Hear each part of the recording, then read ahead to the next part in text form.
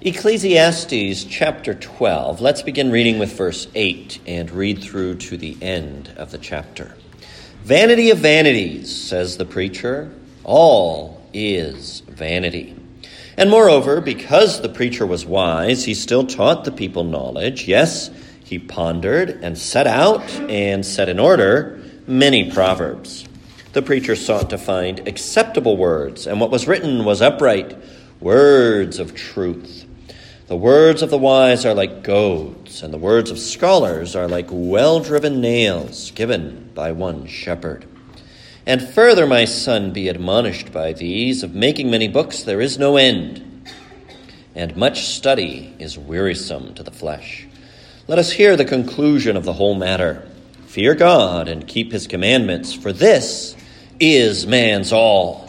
For God will bring every work into judgment, including every secret thing, whether good or evil. Amen. We'll end our reading there at the end of the book of Ecclesiastes. Let's ask for God's help in prayer. Our gracious God and Heavenly Father, we look to you again. You alone can enlighten us. You alone can help us to apprehend your word in a way that is for the edification, for the good of our souls, and for the glory of our Savior. We pray that today we would truly hear his voice and would follow him wherever he leads, even from this portion of his word. In Jesus' name we pray these things. Amen. How would you end a book like Ecclesiastes? You know, writers always have some thinking to do about how do you begin and how do you end a book. The middle is usually not quite as hard, but a good introduction, something that catches your attention, something that draws you in, and a conclusion that's satisfying, something that doesn't just fizzle out and die. That's always a little bit of a challenge for any time you're making a speech or giving a sermon or writing a book. And Ecclesiastes ends with a sort of a postscript. Now, you'll notice at the very beginning of the book, chapter 1 and verse 2, vanity of vanities, says the preacher. Vanity of vanities, all is vanity. And then chapter 12, verse 8 is pretty similar to that. Vanity of vanities, says the preacher, all is vanity. So up to that point, you could kind of think of Ecclesiastes as going in a circle. He says, vanity of vanities, all is vanity. He explains how and why that's true. He also includes something about what to do about it. But then when he comes up, he hasn't invalidated that premise. He's confirmed it, and so he repeats it. And that's one good way to make a satisfying essay or sermon is go in a circle. Wind up back where you started, but now with more depth, with more richness. If people have followed you on your way through that writing or through that speech, when they come back around to the beginning point, well, now it means a lot more than it did when they read it the first time in the beginning of the book. So in one sense, you could say, well, chapter 12, verse 8 sounds like the end of the book, doesn't it? But then what do you do with verses 9 through 14, which are also there, where you can just keep reading and say, it was almost like the book was going to stop, but then there was a postscript.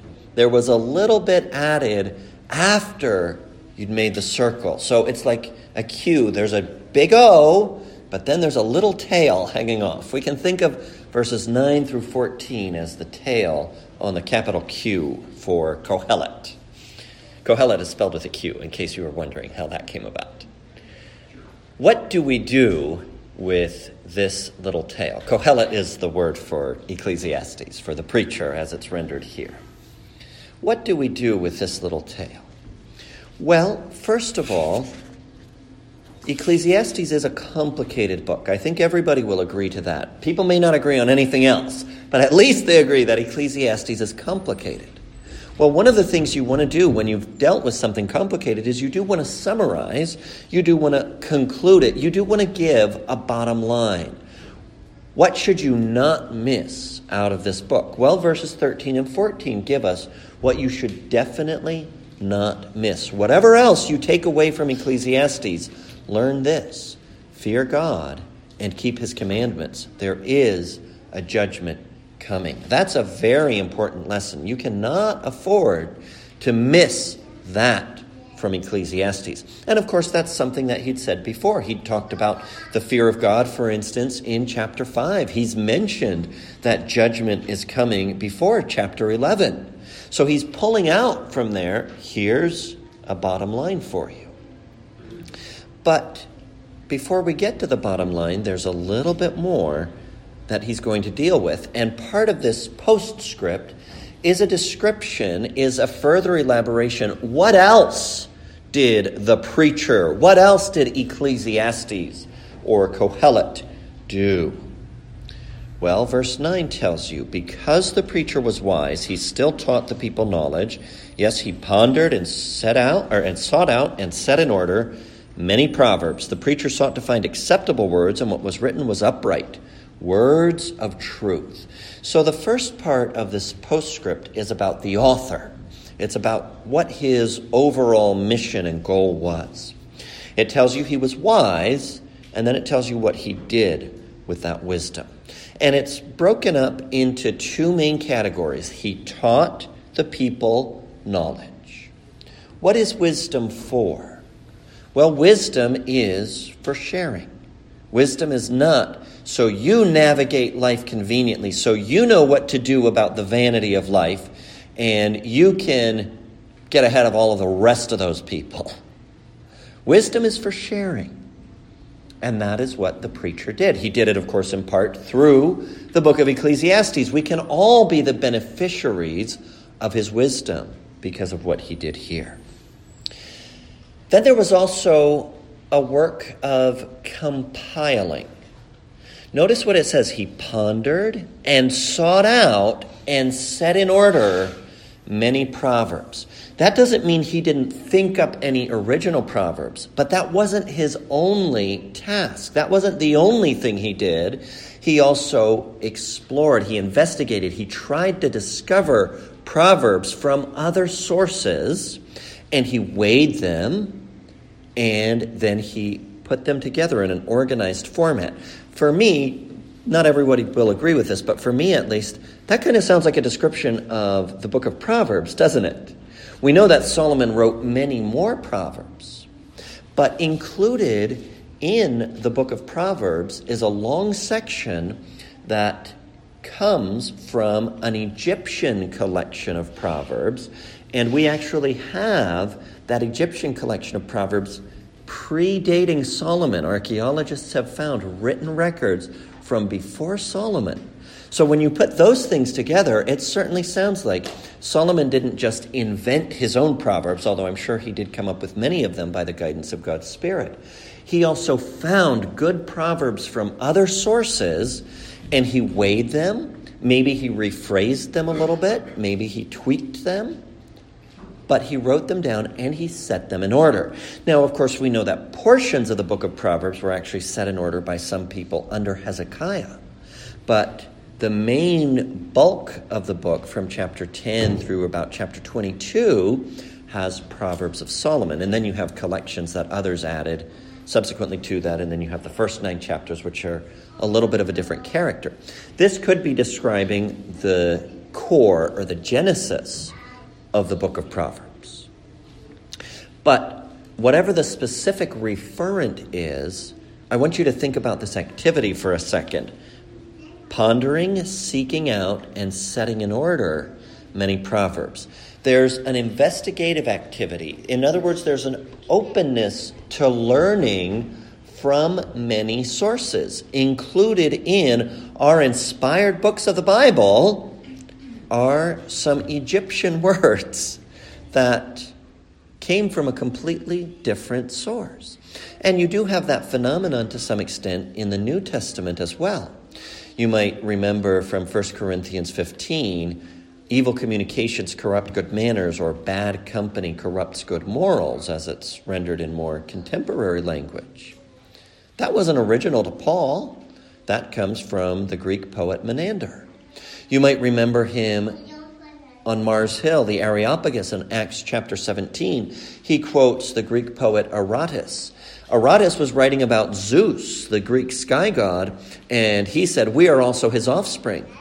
Paul says, as one of your own poets has said, we are his offspring. We shouldn't think that God is like these images you've made of him here in Athens, because we are his offspring. He's able to quote a Greek poet approvingly. He does it again in writing to Titus as well. He quotes a Cretan poet on that occasion. What is all of this about? You know, this might seem like a trivial point, but I want to connect it to something really big. The trivial point, if you will, is that God's inspired penmen, those who wrote down the scripture, were open to learning things. They were eager to hear good, true things, even if that didn't originate within the covenant people of God. Solomon pondered and sought out many proverbs. And now there's two interesting factors that we need to put together here to really see the value, to really see the significance of this. Have you noticed that in the book of Ecclesiastes, God's covenant name, Jehovah, does not occur? It's not found in this book. God is mentioned, but not that covenant name, Jehovah, not I am that I am, which God used for entering into covenant and which he explained most fully to Moses in Exodus chapter 3. Now, try to keep these facts in mind. Solomon sought out many proverbs from other sources. God's covenant name is not used in this book of the Bible. And now look at the beginning of verse 13. Let us hear the conclusion of the whole matter. Fear God and keep his commandments, for this is man's all. Now, there's many different ways to take that phrase. But when you put these different things together, I think you need to say two things about it. One, you need to say this is for everybody. This is not limited to one group or a certain set of individuals. This is for everybody. It's universal. What were all people created for? Why do any human beings exist? Well, you have the answer to that in Genesis. God created us in his own image. He said, be fruitful and multiply, replenish the earth, subdue it. God designed, God commissioned a world filled with his image, where he was represented from pole to pole, if you will. We know that's not what happened, but that was what God commissioned. All human beings, then, the design of their creation is to give glory to God, to fear him and keep his commandments, to use that Old Testament language for it. So this is for everybody. Now, it also tells us then that we all find our meaning, we find our value, we find our purpose in this. And this is one reason why the world goes so crazy. People are looking for transcendence, or they're looking to substitute for it. People are looking for a real meaning, something that will give value to their lives. And when they don't find it in the right place, they come up with all kinds of crazy substitutes. If you analyze people's behavior through this lens, it explains a lot.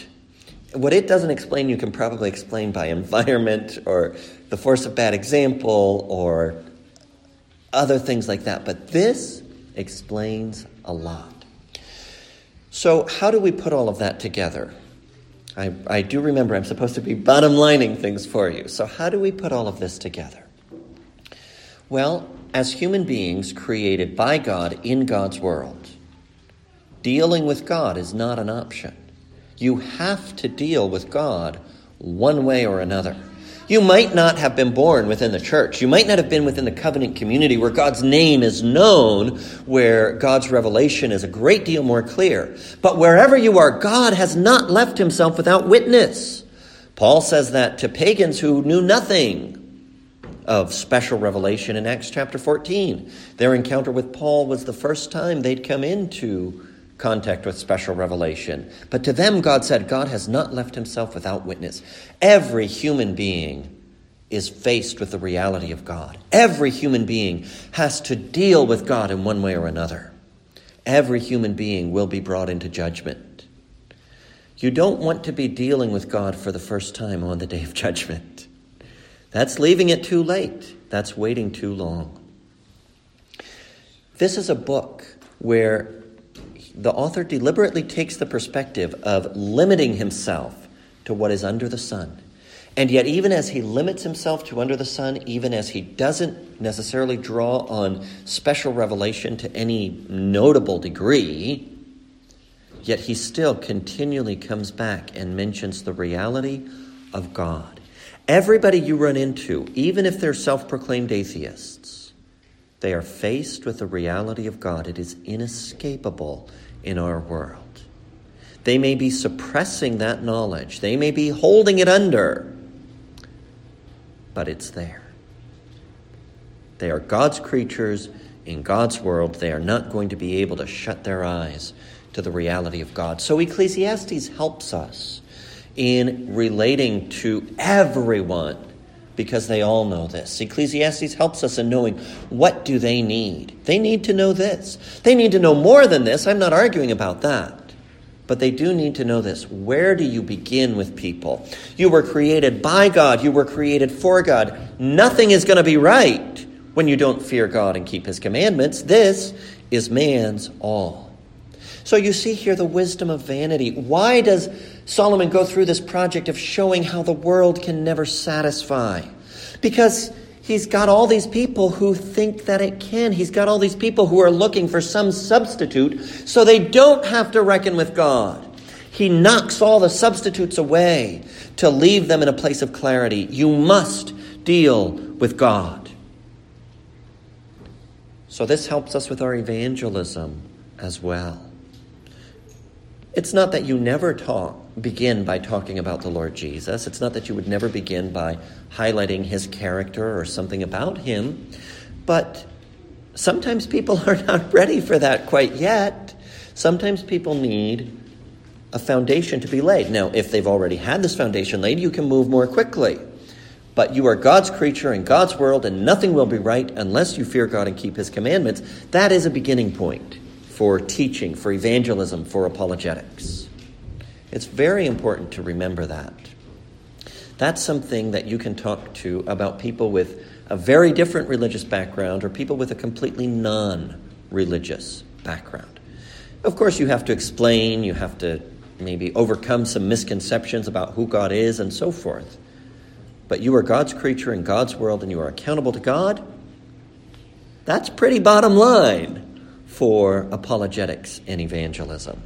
That's a necessary starting point. But we can't spend all of our time here. I only have one more sermon scheduled for this series, not 3 more. So, we need to move on to verses 11 and 12. Actually, still haven't finished verse 10. Okay, quickly on verse 10. He pondered, he sought out, he set in order. What did he do with those proverbs, though? He sought to find acceptable words, or words of delight, words that were pleasant, words that gave pleasure to the hearer or to the reader. Now, he was writing uprightly, he was writing truth. Those are the 2 qualities that good writing should have. It should be true, and it should give pleasure. And writing works best when it does both of those things. If you sacrifice one for the other, ultimately you compromise both. And you can read the Bible and you can see that everybody is aiming in that same general direction. Some have more innate gifts than others, but the Bible is never written to just be hard to read. And yet, of course, it's always written with truthfulness. Sometimes you have people, they'll read anything. It doesn't matter if it's true or not, as long as it sounds good. Or then you'll have people who, well, I don't care if it sounds good or not, as long as it tells me the truth. But according to Solomon, according to the preacher, both are important. Now, verses 11 and 12.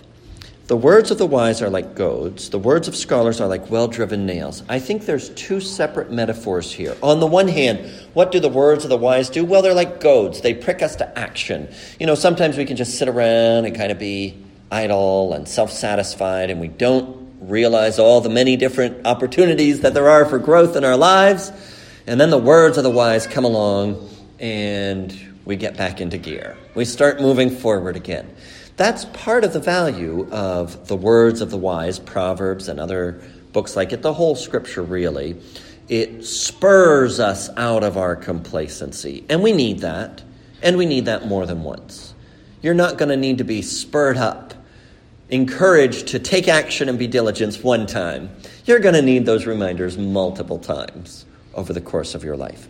But they're also like nails. They also give stability. They also fasten and secure you.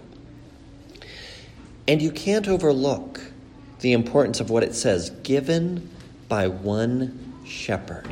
Now, I want you to think back. Remember that discussion, how Solomon sought out Proverbs from different sources. Remember how Paul was open to hearing things from many different sources. Remember how Paul said that God had not left himself without witness. The words of the wise are not limited to the words of the wise in Israel. We can prove that from the book of Proverbs. But they were all given by one shepherd. Now, as far as I know, shepherds are not particularly renowned for their proverbial approach to life. But one shepherd, some people went to say, well, this is a certain shepherd, like there's one particular shepherd who did this. And in that case, you'd probably think of David with all the Psalms that he wrote. But of course, shepherd is also often a metaphor. Shepherd will be a metaphor for ruler, for the one who nurtures and provides and sustains and defends a people. And of course, ultimately, the one shepherd is, well, you know Psalm 23, the Lord is my shepherd. Psalm 80, the shepherd of Israel. Who is it in the ultimate analysis? It is God. Being more specific, referencing the New Testament, John chapter 10, we can say it is the Lord Jesus. He is the good shepherd. Again, remember Ecclesiastes. God's covenant name is not used. It is for all people throughout the whole world in a variety of different ways. The Lord did not leave himself without witness. God gave nails. The nails came from one shepherd. Now, people did different things with that truth. I'm not saying that there was saving, illumination going along with this activity outside of Israel, outside of God's covenant. But the witness was there. When there were true things said and thought, when people apprehended something about who God is, when they weren't completely successful in suppressing that truth, one shepherd was at work. That one shepherd remains, of course, at work today. Now, then Solomon says something that sounds like it should belong in the book of Proverbs. You know, in the book of Proverbs, again and again, he says, my son. It's in chapter 1, it's in chapter 3, it's in chapter 4, it's in chapter 5, again and again, because the format of Proverbs is that here's a king giving advice for how to be a good king, how to establish his household and his dynasty to an heir, to a successor. So again and again, you have that language of my son. This is the only place where that occurs in the book of Ecclesiastes. Further, my son, be admonished by these. Of making many books there is no end, and much study is wearisome to the flesh. You remember with Ecclesiastes, more than one thing can be true at a time. You have to keep multiple things in mind. There are many goads, there are many nails that were given to many different people in many different places through many different ages by one shepherd. And all of those goads and nails have their value. They're all something that we can take on board as we come across them, as we're exposed to them. We need to ponder them, we need to weigh them, we need to evaluate them, because unless it's in the Bible, you don't know at first blush whether it's from the one shepherd or not. But if it's from the one shepherd, you can take it on board. However, that doesn't mean that everything that was said is from the one shepherd. Solomon never loses sight of the two sides of things. He's always aware that you can turn the coin over and see the other side. Of making many books, there is no end. There's many, many, many, many things to know, but that doesn't mean it's profitable to know all of them. Much has been written, but probably too much has been written. You're never going to keep up with all the books. Much study is wearisome to the flesh. You remember Paul talks about women who were always learning and never able to come to the knowledge of the truth.